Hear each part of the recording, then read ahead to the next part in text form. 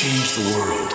If you talk to the experts, they'll give you focus groups, they'll show you polls and studies, tell you apply for some grants, look for some big donors' money. Things get carved up, studied, categorized, talked about. It's business as usual in the world we live in. But take a step back, be honest.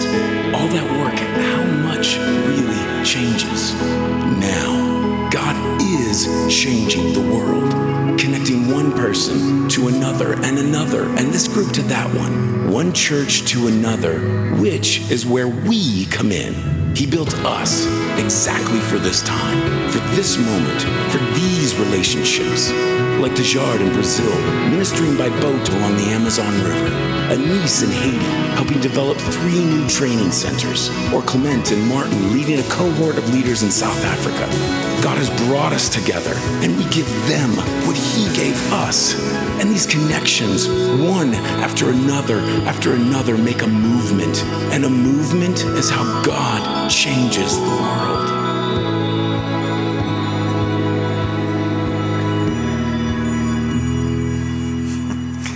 So we're at a tipping point in the life of our church and in our very world in which we live. Last weekend, if you were here, Pastor Joel, even if you weren't here, Pastor Joel talked about the tipping point and what that means for us, how that works in our lives, and kind of unpack that in a longer process than we normally give to this sort of thing. And I want to encourage you to, if you didn't see last week's sermon, didn't hear it, I want to encourage you to go to our website and listen to that sermon. Rarely will you hear one preacher referring you to another, but in this case, I would do that every week. But you definitely need to take it in, because Pastor Joel really unpacked the context for what this means for us as a church. And so I'm going to do that in a hopefully a much abbreviated fashion, because it flows into what we're trying to do together as the body of Christ. A tipping point is an exciting concept to me, to think about the way that has happened in history in various times. What it simply means is that when a movement is getting ready to happen, and there comes a point in that movement where it could go either way. It could stop or it could go forward. It could go either way. And it tips in the direction in which it's going to go. And we believe that God has done that several times in the life of Northland. We see that God has done that a number of times in history down through the ages. But we're pretty sure, we're very sure, that we're at a significant tipping point in the life of our church in Northland, a church distributed. And so let me just give you an example of what that looked like, though, first of all, in Scripture itself. In John chapter 15, if you have your Bible, you can follow along, just so you know I'm not making this stuff up. But in John chapter 15, Jesus has just finished the sacrament with the disciples, has just finished the Passover meal. And he's been gathered with not only the 12, but others who were in the room with him that day. And they had partaken of that, and Jesus held up the bread and the cup and reminded them what that was, and said that, this is his body, his blood being given for us, poured out for us. And right after that, he closes out that meal, and then they walk to the Garden of Gethsemane. And the Garden of Gethsemane is the place where Jesus would be, as you know, he would be betrayed, he would be arrested, he would first pray. And it was there that the events began to unfold, and there was no going back from that point forward. Jesus prayed to the Father, if there's any other way, let it be so, but not my will, but yours be done. That was a tipping point. And he couldn't go back after that. But there is this little space in between that sacrament and that prayer That is the space. If you saw those dominoes fall in that video, and you know that one hits one and then hits another and hits another, and pretty soon they all fall down, there's this little space in between just before it hits the next domino. That something unique and mysterious happens, and there is that very thing that happens in John 15. We don't know if Jesus was walking along with the disciples and said this. We don't know if he was walking along and stopped and maybe just said, you know, there's one last thing to tell you before we get into that garden. And it's this: as the Father has loved me, so have I loved you.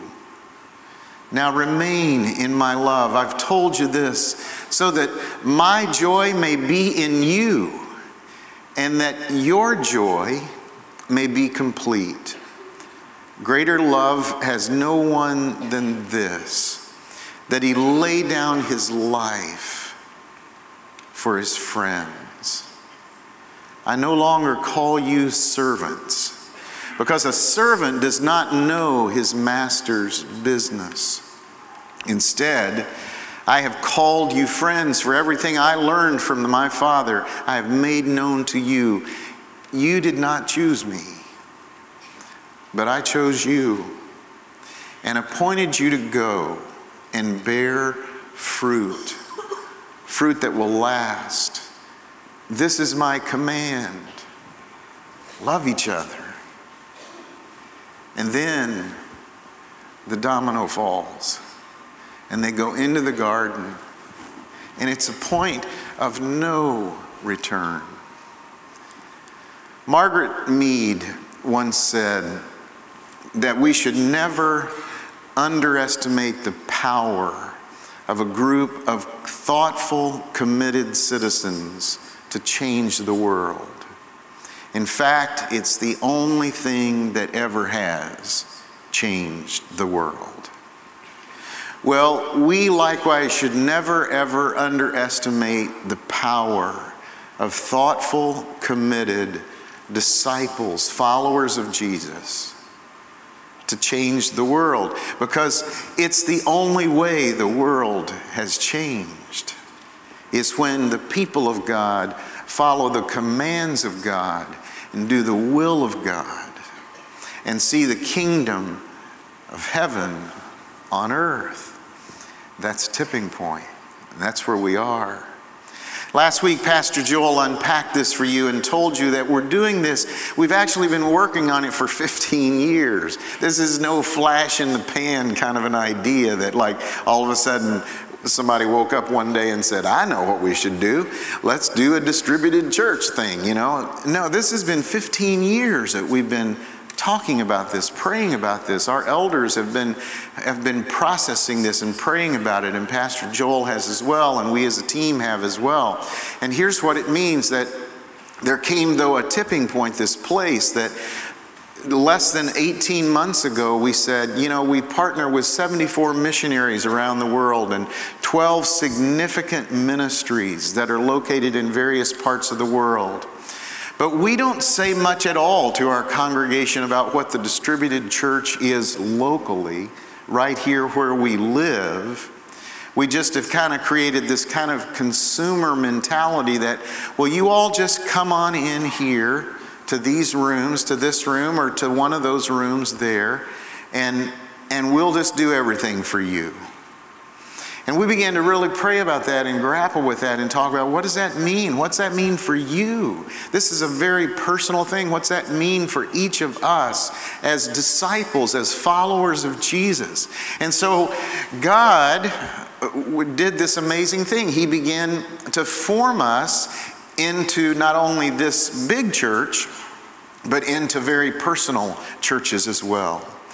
And almost before we knew it, there were over 60 distributed churches in Central Florida that raised up. We'd love to say we planted 60 churches.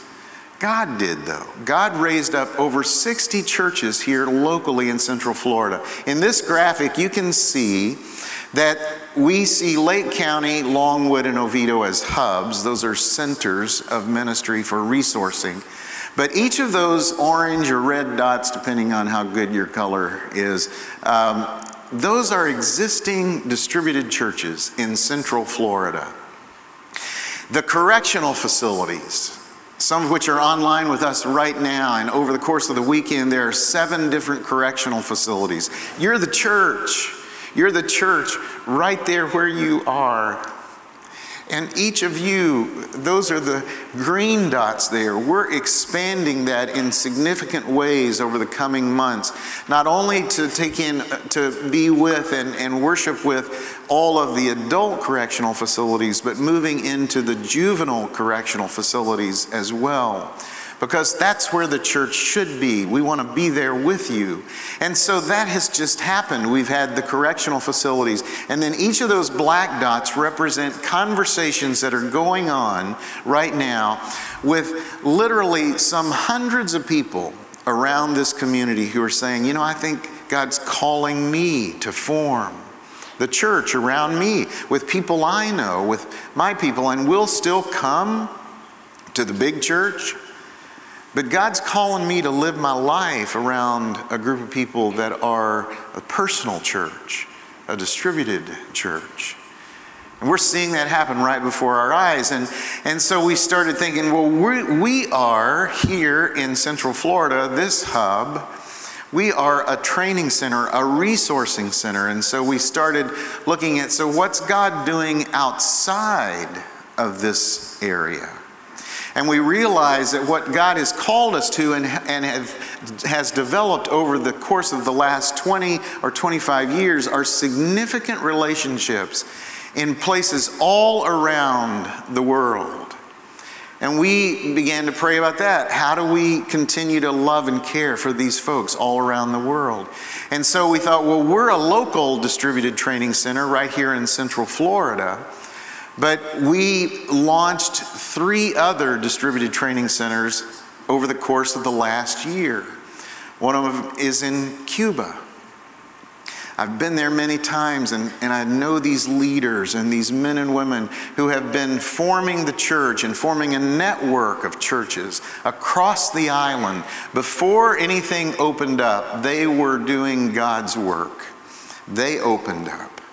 And that is a distributed training center that has now been formed where these pastors are being cared for and equipped and encouraged, and curriculum is developed. As well as in Haiti, Nathan Price is here this morning somewhere, and Nathan opened up, there he is right there. Nathan opened up to us a group of pastors, over 60 churches in Haiti, that we went down together and began to talk to these pastors, and they don't need us, except they do need each other. And we realized in the course of talking to them that we need them for what we can learn from them. And so in Haiti, a distributed training center has been formed. I've met these men and women. They love Jesus. In South Africa, the Vredelus Church, which we've partnered with for 20 years, they heard this vision. Pastor Leon there said, I think this is the way we'll reach South Africa, is to see churches planted all across South Africa. He led us into other places as well, but they've formed a distributed training center. I've met these people.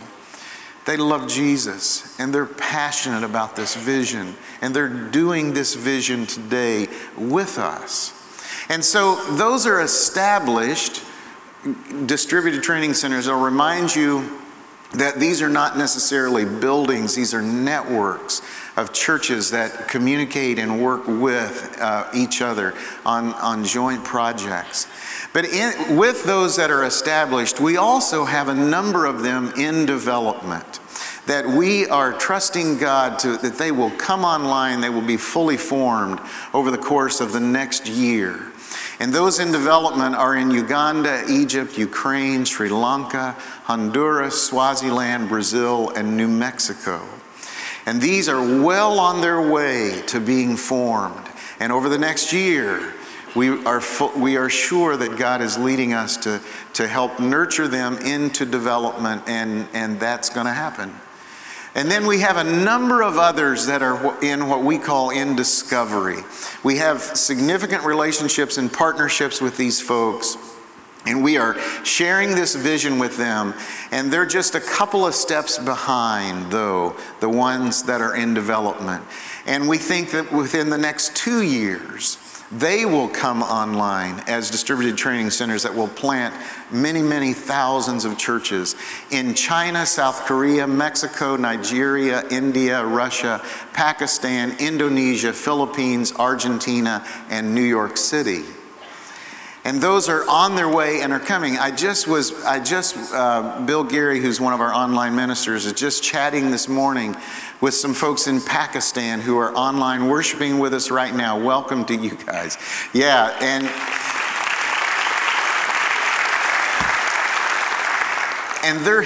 you're hearing this same vision and saying, we want this in our country. We're going to do this in our country. And they're looking to us and we're like, awesome. And they're saying, what's the next step? And we say, not sure. We're listening just like you are for that next step. We do know this, though. Last weekend, Joel Hunter talked about money more than he's probably talked about money in 30 years that he's been here. And I know it ticked off some of you. We heard from you. We're storing those emails, don't worry. And we're going to get back to you, and I'm going to talk about money again, and I know you're sitting there stewing a little bit about that. 2 weeks in a row, what is the deal? Well, here's the deal. Here's our call, and we believe that this is what God has called us to do and has told us to tell you. We don't have a choice in this. It's that you should take, we should take our next step in our giving journey. What's that mean for us? Well, if you don't give, start giving. That's your first step. And that's a step of just trust, of trusting God to help you do that and to know how to do it. If you have started giving, consider consistently giving. Give more often. And that, in fact, is being intentional about your finances and setting aside some funds that you will make as part of your worship that you offer back to God. If you consistently give, consider tithing as your next step. Tithing is the biblical standard for giving 10% of our income back to God's purposes and for His use. And if you're a tither, which is a step of faithfulness, then consider extravagant giving, meaning giving beyond what even makes sense to you. That's hilarious giving. That's joyful giving of like, I don't know how I'm going to do this, but I'm going to do this. That's hilarious, extravagant giving. And for that, that's a step of celebration. Our goal in this is that everyone in the congregation would participate in taking their next step in their giving. And so if we each do that, if we respond by taking the next step, that's going to help us to accomplish some financial things that will also help us accomplish some of these developmental things. So if we all do take the next step, where will the money go that comes in? Well, I'm glad you want to know. Here's where it'll go. The first thing, the first $3 million goes toward these distributed training centers that are in development right now. Why do you need to pay for something where you're not building a building and hiring staff? Glad you want to know. And here's where that money goes. It goes for training materials. It goes for translation. It goes for technology infrastructure, for communication. Some of these places we have to figure out how to get the internet to where they are because we need that for this process. It's in-country training conferences. It's support for some key indigenous leaders within those countries. And it's for some travel for teams that will go and teach various things and help develop various ministries within those countries. So the first $3 million goes there. As the elders prayed about this, though, we also realized if we're going to do this and be serious about it, we need to pay off this building. It's just the right thing to do. You know, we've consistently paid down the debt here, but we can't tell you that you should live debt-free and then for us to go on living under a debt. That we pay, we have a ridiculously low interest rate, but we still spend about $1 million, over $1 million a year on debt service. And so the second thing we want to do is over the course of these next 2 years, pay off this building. That'll be about $14 million. And the $1 million that saves us, and the extra money that comes in through that, we will use in these developing distributed training centers and in these conversations that we're having. And this is money that is additional funds that goes along with our current budget. Our current budget is around $11.5 million a year. That money funds all the existing ministry that we already do and will continue to do. Everything from our worship gatherings to the ministry within correctional facilities to our anti-human trafficking initiatives to eliminating homelessness and the care center we do, the Life Hope, all of those things to continue on to fund those initiatives that are already going on. And again, that's what our budget is over the next 2 years. And so this comes out to a figure that you could do the math and see it's one big number. But I'm going to leave the number out of the middle for a moment, because I'd love for you just to consider, what is this really worth for us to do this? Is there any benefit really to us doing this? Is God going to be pleased if we do this? Or is this just another church doing a campaign, raising money? Well, we're going to see, aren't we? Over these next 2 years, we're going to see what God does. This is a step of trust and faith, and believe me, all of us are doing this with some fear and trembling involved, because it's a tipping point, and it could go either way, but we're confident that God has called us to do this. We would love for you, we know you'll have questions about this. We have a website that's been set up, tippingpoint.northlandchurch.net. You can go to that website. You can ask any question you have. And the reason that we want you to ask the questions is we have nothing hidden. There's no hidden agenda in this. And everything is also in this brochure. You can pick one up as you leave today if you don't have one. This is different than the worship guide you were handed as you came in. But go to the website, look at the information there, ask your questions, push back as hard as you want to, because this is about us going through this together. Let us know if you sense God telling you something different, because we're listening together for what God wants us to do. But I'll promise you this: change the way you think about giving, and it'll change your life. Let me show you one example of that in some friends of mine, Thomas and Deanna.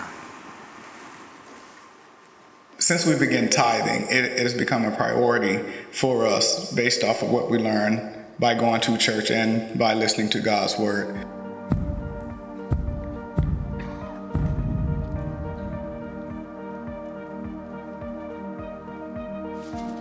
We're the Smiths, and we've been attending Northland for over 6 years.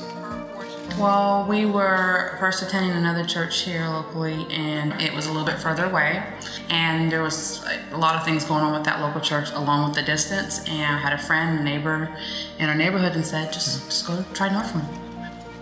I mainly went to church with my grandparents, and they were real big in tithing. So at the church, they passed the collection. They would give me change, and I would put it in the collection plate as it went around. So it kind of instilled in me. But my wife, I have to say, she pushes it much more than I did. So now we're definitely both on the same page, though. Growing up, tithing, my dad tithed. He would speak about tithing, not directly to us, but just the churches we attended. It was always mentioned in a sermon.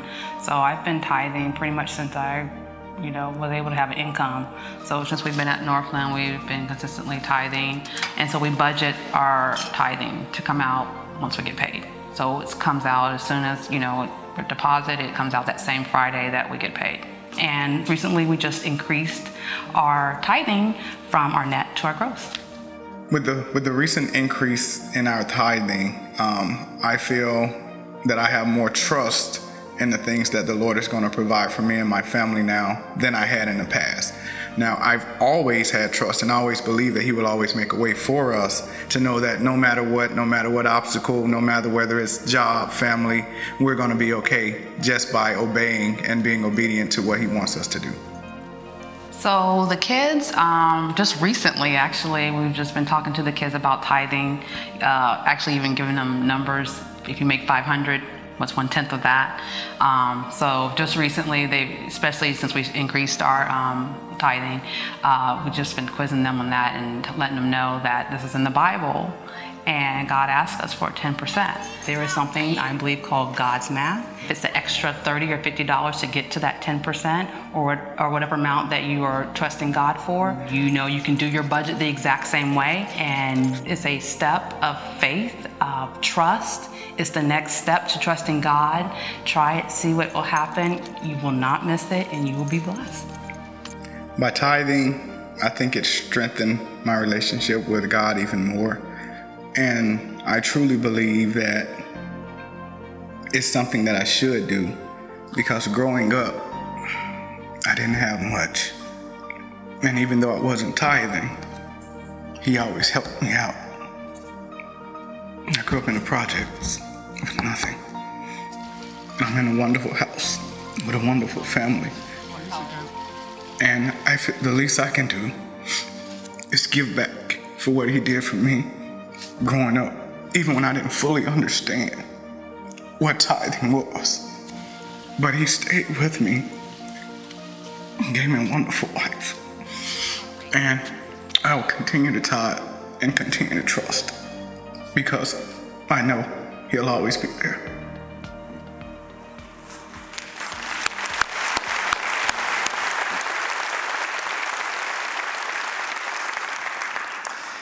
I love the wisdom Thomas shared with us there, that the more you give, the more you learn to trust. That trust isn't built from us holding on and holding things close. Trust is built by opening up our hands, by opening up our lives even. Jesus came so that we would begin to understand that He is calling us to a whole different way of living. And throughout this Tipping Point series, you'll hear this each week. We're working up to October 31st weekend, where we're going to give you a card, a commitment card, and ask you spend a couple of weeks praying over that. What God's calling you to do, what's your next step in this.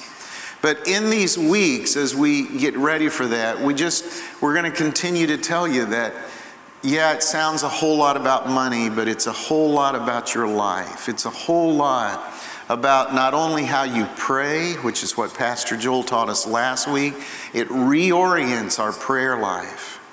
It also reorients the way we think about giving. And it will reorient the way we think about living as well, about our life itself. You know that most of our relationships are transactional relationships, right? Does that term make sense to you? That there's a transaction involved in your relationship with most everyone in your life. That there is something that the other person has that you want, or there's something you have that they want. And usually, sometimes it's verbal, sometimes it's non-verbally agreed upon, but you're exchanging something to get something back. That's a transactional relationship. You know, I have a transactional relationship in a lot of areas of my life. Like, for instance, with my barber. You know, I have a transactional relationship. I mean, this doesn't just happen, you know. But I go to my barber and we have an understanding that we've talked about from time to time. You know, he's going to do his best to help me, you know, and he's going to work on my head. And while he does that, we're going to have small talk. We're going to not talk about anything of any real significance. You know, we're going to talk about, are the Chicago Cubs finally going to break the curse and win the World Series? And we agree they are, that this is the year. It's tipping point year for them. And we talk about this stuff, and then he finishes up. He does the best he can with what I've given him to work with. And then, you know, I pay him the $6.50 that I owe him. I throw in a 50-cent tip because I'm just that kind of guy. You know, and I walk out happy, and I assume he's happy. You know, but that's been a transactional relationship. And that's well and good for goods and services in our life. But if that's how we relate to one another, that's not going to work to create any kind of depth of relationship in our life. It's certainly not the relationship that Jesus himself told us about when he said, listen, I call you friends. You're not a servant of mine. Now, they would go on and call themselves servants. They wanted to be servants. Paul continually identified himself as a doulos, a servant, a bondslave of Christ. But Jesus taught then and is teaching us now that everything has changed in how we think about payment. Because usually in a transactional relationship, not usually, always in a transactional relationship, there is some form of payment. It may be cash, it may be emotional payment, it may be rejection or acceptance. There's all kinds of payment structures in a transactional relationship.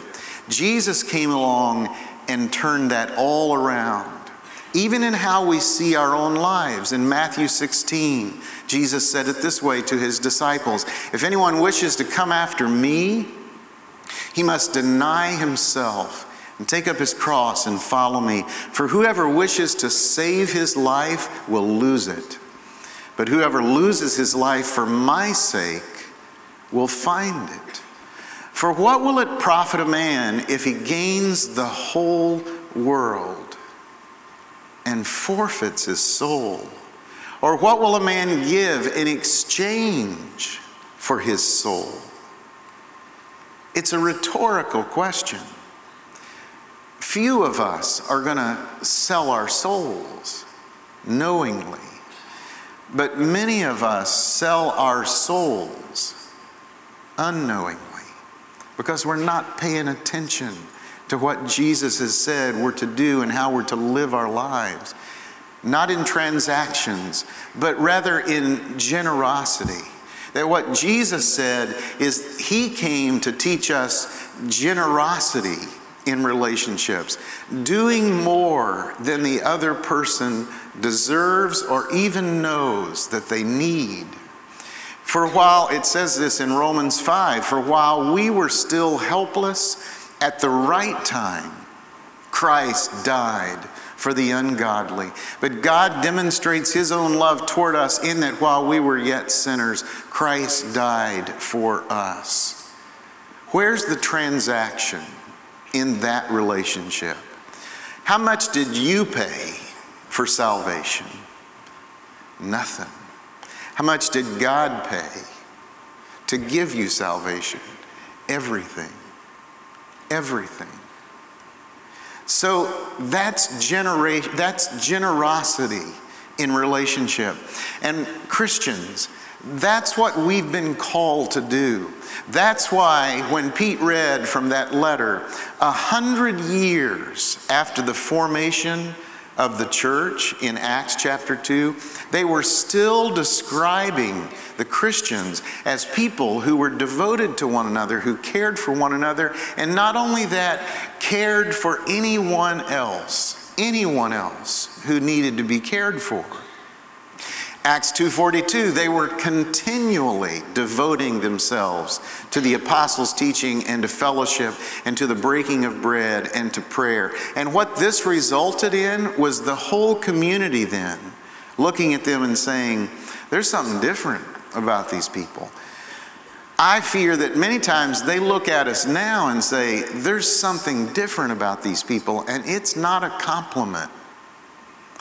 It just means that we've gotten weird in some of the ways we relate to a culture that doesn't understand us. And so the way we change that is to do what they did then, praising God and having favor with all people. And the Lord was adding to their number day by day those who were being saved, because the people around that community saw something in them that they couldn't get anywhere else because they couldn't pay for it. It was generosity. That's what God's called us to in our relationships. What happens with our generosity? When we are generous in relationship, it builds up treasure and it builds up trust. Matthew 6, Jesus says, "Don't store up for yourself treasure on earth, where moth and rust destroy and where thieves break in and steal, but store up for yourselves treasures in heaven. For where your treasure is, there will your heart be also." What are the treasures in heaven? What are they? They're people. They're people that are in heaven as a result of generosity in our relationships and the way we live our lives. So it builds up our treasure. As Thomas taught us, it builds up our trust in God because we have a new way of understanding payment. Payment comes through the generosity of Jesus himself. And from there, then we understand that trust itself comes from building that up, making more deposits than we make withdrawals in our relationships. And it also is found in the righteousness of living our lives with one another in a way that we've heard here many times, that the definition of righteousness is meeting the demands of a relationship. Now, not the demands like you take out the trash or I won't love you anymore. That's not the demand of a relationship, but meeting the demands, knowing someone well enough to know that what you do for them is what they need done and not just what you feel comfortable in doing. That's meeting the demands of a relationship. And so where trust comes from is from truth. Is that there's a little quote in your worship guide of C.S. Lewis quoting Ralph Waldo Emerson, who wrote an amazing essay on friendship. And he said that essentially it's that when two people or a group of people can face the same truth, are identified by the same truth, that we embrace the same truth, that builds up trust over time. Let me give you an example of that in our life together that you may even not be aware of. But I mentioned to you earlier that one of the distributed training centers in development is in New Mexico. There's some folks online right now from New Mexico, and that's good to do that for them. And let me tell you what happened, how this came about. There's a young man who grew up in this church named Chris Piramali. His family's still here. Chris grew up here and went to medical school, met his wife there, 2 doctors, married, and they felt called to go and be physicians among Native American people, which I was so thankful that they chose to do that. And they've done that in different tribes, and they moved to New Mexico and among the Zuni Indian reservation there. And when Chris and Barb got there, they were the only physicians for this entire people group there in New Mexico, and in a very isolated part of New Mexico. And Chris called me one day and said, there's really no church, there's no Christian presence anywhere that I can find in this tribe. And Barb and I worship online, but I wonder what it would take to have a church, somebody come out here and start a church. And I said, well, God's already sent somebody out there to start a church. He sent you out there to start a church. And so long story short, Chris and Barb they began just to open up their home and say, anybody wants to come, we're going to have a meal together, we're going to do communion together, and we're going to talk a little bit about the Bible together, and hang out and be together. You know, and they started doing that on Thursday nights. And they were surprised. At first there were 5 or 6 people that came, because this is a community that's very fractured. 40% of their population is incarcerated in this community. And so they were very fractured, and people were very suspicious, but Chris and Barb stayed put. They persevered there. And before you know it, they had 50 or 60 people coming to their home, more people than they could accommodate in their small home. And so they moved it to a community center, and to their great surprise, the tribal elders said that they could use the community center, which they had never done before. But it's because of the trust that Chris and Barb had built up in that community by serving that community in a generous way. But then, about a year and a half ago, Chris and Barb felt called to move to another Indian reservation in Alaska because of a lack of medical care in that reservation. And so Chris called back and said, I think, we're going to do this, and we need to do it, and it's the right thing to do. And what do we do about our church? And I said, well, is there another leader? And he said, yeah, there's a math teacher in the school here. His name is Tim, and seems to be a really capable guy. And so I said, well, let's talk to Tim. And so we talked to Tim, and then Tim said, well, I don't have the same standing with the tribe that Chris and Barb has, so I think we have to take this to the tribal elders to get their permission to do this. And I said, okay, well, let us know how that goes. And he says, no, we need you to do it. We need you to meet with them. And I said, why would they listen to us? And Tim said, because of Chris and Barb. They've built trust here, and Chris and Barb are saying, we can trust you. And so I said, great, how do we do that? And so we decided we would Skype and have a meeting with what I thought was going to be 2 or 3 of the tribal elders. And there were 3 of us in a room here, and we set up a time one evening to Skype with them. And when we turned on the screen, their whole tribal council was sitting there. It was a bit of a shock, at first, and we began to talk. And the first thing they started talking about is, do you guys know anything about caring for people who are in jail, in prison? I said, well, yeah, we do. It's a big deal to us. And so they said, we need help there. And then we talked about other things. And so they said, well, we want to do this, but we need you to come out here. So November 2nd, 3 of us are going to New Mexico to meet with them and take the next step. It's just the next step. But we're sure this is something God is doing in our midst, and we're so thankful for it.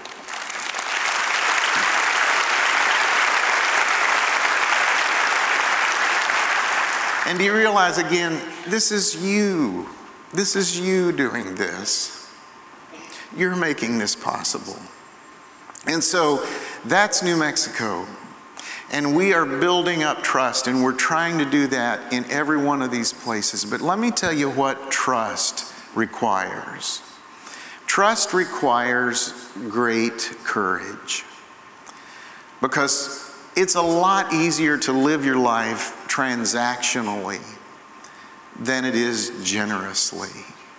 It takes great courage. If you've read any of Brené Brown's work in this area, you know that what courage looks like in my life, in your life, is vulnerability. Being willing to be open. Being open enough that you can be wrong, that you can be hurt, that you can be betrayed. Look at Jesus' life. Courage, vulnerability. And this is a harder thing to define, because it looks different in everybody's life, because we're all in the process of taking our next step in each of these areas. And for some of us, it's a lot harder than it is others. I'm just going to tell you one last story. There's a guy named Tom Black, who Tom has become a good friend of mine. Tom, years ago, he started an organization called the Willow Creek Association. He works with George Barna in research, and he's leading an organization right now that's also wanting to plant churches all over the world. Thousands, hundreds of thousands of churches all over the world. And so we've realized that we have a real common agenda here, and so we're meeting often and talking a lot. And Tom was down here this week meeting with us and talking about some things that we could do and best practices and whatnot. Tom is 60 years old, and I'll tell you, he's one of the most passionate men I've ever met in my life. There is nothing he is not passionate about. You bring up any subject, he's passionate about it. He's especially passionate about the Chicago Cubs. I don't know if I've mentioned them yet, but he's especially passionate about Chicago. He lives in Chicago. And so Thursday he was here and we were talking about something, and he told me this story, and I asked his permission to tell you the story, and here's the story. So Tom, last year at Christmas season, had just come home back to Chicago from a conference where he was speaking. He had spoken several times. He was really tired. And Tom got home, and as soon as he walked in the door, his wife Debbie said, "Let's go to the mall." And he said, "I don't want to go to the mall." And she said, "No, let's go to the mall. You've been gone several days. Let's go to the mall. You can we'll ride together, catch up. And Tom said, "Okay, I'll go to the mall, but I'm going to go to the food court. I'm going to get a cup of coffee. I'm going to take my book, and I'm going to not talk to anybody. If somebody sits down at the table, I'm not talking to them. I'm totally going to, I'm not going to engage anyone. And I'm not going to any stores, and I'm not talking to any salespeople. You're on your own with that." And Debbie said, "That's fine. You can do that." Now, Tom, let me just tell you, is a very extroverted guy for the most part. But he was really tired, and he said, "I did not want to go, and I didn't want to see anyone." And so they get to the mall, and it's this 4-story mall in downtown Chicago, where you walk in on the 4th level of the mall. And so Tom says when he walks into the mall and he looks down to the center court, to the bottom floor, it's Christmas season, and Santa Land is set up down there. Tom looks over and he sees Santa. And he said, for reasons that he cannot explain, his heart just leapt out of his chest. And he said to Debbie, "I've got to go down and talk to Santa." And Debbie said, "I thought you said you didn't want to talk to anybody, and you're going to go talk to Santa? Are you crazy?" And he says, "I've just got to go talk to Santa." And she said, "Well, what are you going to say?" And he said, "I don't know." She said, "Well, why are you going?" He said, "I don't know. I just have to." And so Debbie says, "Well, I'm going shopping." So Tom goes down the 4 escalators, gets to the bottom, walks up, 2 elves standing there. He says to one of the elves, "I want to talk to Santa." And the elf said, "Where are your kids?" And he said, "I don't have any with me." And she said, "So just you want to talk to Santa?" And he said, "Yeah, I want to talk to him." "What do you want to talk to him about?" "I don't know." And she said, "Well, I'm going to have to confer." And so she confers with her other elves. And then she comes back and says, "You're not going to hurt him?" And he said, "No, I'm not. I just want to talk to him." And she said, "Okay, but you can only talk for a few minutes because he's very busy, as you can see." And he says, "That's fine." And so she ushered him into Winter Wonderland. It looked like a snow globe. It was a clear, big bubble with artificial snow flying around. And there were 3 kids in front of him in line. And he walks in, and they all look up at him, and he's like, "Hey, kids," and they don't talk. They don't respond in any way, which, boys and girls, right thing to do, stranger danger. Don't talk to somebody you don't know. even if it's Tom Black. And so the boys, each of the boys and girls, they go in and finish, and then the elf comes to Tom and says, "Okay, sir, it's your turn, and you can go in now." And so he starts walking in, and as he starts walking in, he's looking at Santa's face, and Santa looks a little apprehensive, because Santa is looking around him and sees there are no children there, and he walks up to Santa and he says, "Can I help you?" And Santa says, and Tom says, "No, but I want to tell you, do you realize that you're probably the only adult that has spoken to any of these children today and just listened? You're probably the only adult that spent more than 60 seconds just affirming them and telling them that they're a good boy or girl. You're probably the only adult who has asked them and meant it, 'What do you want?' And I just had to tell you." And as he told Santa that, Santa just broke into tears and then hugged Tom.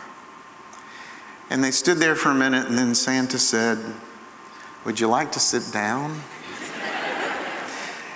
And so Tom sat down, not in his lap, but sat down beside him. The photographer comes over and says, "Would you like a picture?" Tom says, "No, don't want a picture." But they just sat there in silence for a couple of minutes until the elf came and said, "It's time for you to go." And Tom said just before he left, he looked up to the 4th level, and there was his wife, Debbie, just looking over the rail at him doing this.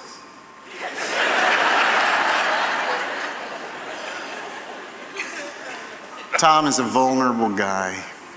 He's a man of great courage. And it's the same thing that God has called us to think about. Are we ready? Are we willing to open ourselves up in that way? Not just like Tom. Nobody should be just like Tom. But even a little bit, are you willing to just ask God to make you ready for anybody that He would put in your path? And that you'll just open yourself up in a generous way, not a transactional way, to make a difference in that person's life. That's what this Tipping Point series is all about, is us being people who live our lives differently because of who Jesus is in our life. And so I'm going to give you a chance to practice this. Scare you? And it's real simple, and it's really not threatening at all. All I'm going to ask you to do is turn and look at the person to your right. Now, because you just saw the back of their head, now turn and look at the person to your left. Now, you remember the person to your right? Look back at them. Okay. So here's what I want you to do.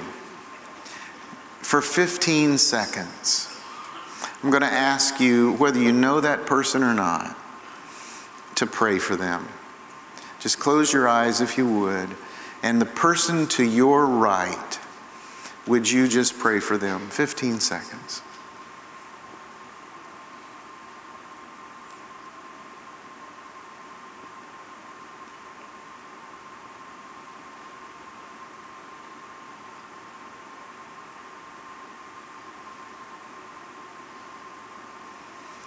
Amen. Would you stand? So I know what you're thinking. What about the person to the left? You're on your own for that. So let me just give you this reminder of some things that we want to be sure you know. One is that Be sure you pick up one of these, if you don't have one of these brochures about the Tipping Point, or visit the Tipping Point website, tippingpoint.northlandchurch.net. We need 3 more homes for the Kiev Symphony Orchestra and Chorus. We'll be happy to take yours. If you would stop in the hub, you can let them know that you're willing to do that. Online, your ministers are Bill Geary and Nathan Clark. We'll have a team of folks praying in the front here. If you've never trusted Jesus in any other way in your life, could you trust him to be your friend? Because that's what he's called you to be. To him and to anyone else that he brings into your path. So let's go from these rooms looking for how we can be friends in this world, in the name of the Father, the Son, and the Holy Spirit. Amen.